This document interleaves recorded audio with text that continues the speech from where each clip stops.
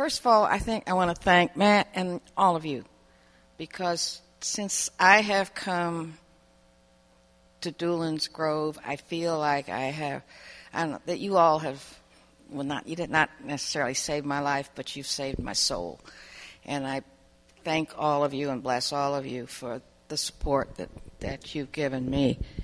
My life has been kind of a journey, and it's taken me a long time to get where I am in my faith. As a lot of you know, I was born and raised in a suburb of New York City.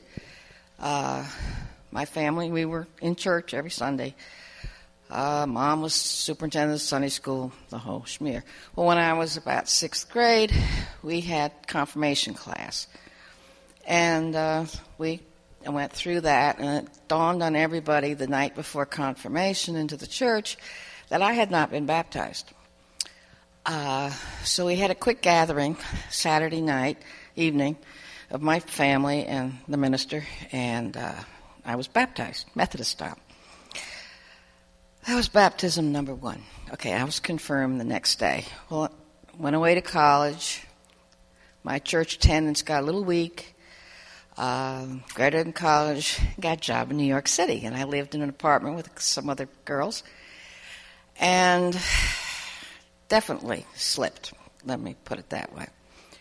I then moved to San Francisco, and I still wasn't doing very good. Well, I went back to school, met my husband, and where I was considered, I was Methodist, but it was sort of a high church Methodist. My husband was Church of Christ, which is probably about as far to the opposite pole as you can get.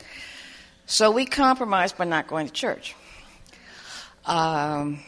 We moved to Alabama, and my husband says, please, can we go? So we went to the Church of Christ there. My husband wanted to join and wanted me to join too, and guess what? I didn't have the right kind of baptism. So one Thursday afternoon, my husband and I and one of the elders of the church, because the minister was out deer hunting, I was immersed. I was baptized. So that was baptism number 2. But we settled in. We finally ended up in the Episcopal Church. But something was missing. And then when my husband got ill, and we spent 2.5 months in the hospital in Birmingham, I started my daily conversations with God. And that was what it was. I mean, I talked to him constantly. I don't even know if I'd call it prayer, but I would talk to him. And this continued on. My husband passed away. He had leukemia. And I continued that, but, it's sort of, things got shooken up, I guess you could say. But I moved up here, and I went to the Episcopal Church. I was active in the Episcopal Church, altar guild, everything. And something was missing. And I just want to tell you all, when I came here, Randy and Beth invited me to come one Sunday. It was here that things started to make sense to me. I'm embarrassed to admit, that I'm 77 now, so I was in my 70s before all this started to come together. So there's hope for everybody. That I found out that there was a missing link in my life. And that missing link was Jesus. And while I always had the theory in my mind of the Holy Trinity and everything like that, somehow Jesus sort of got left out.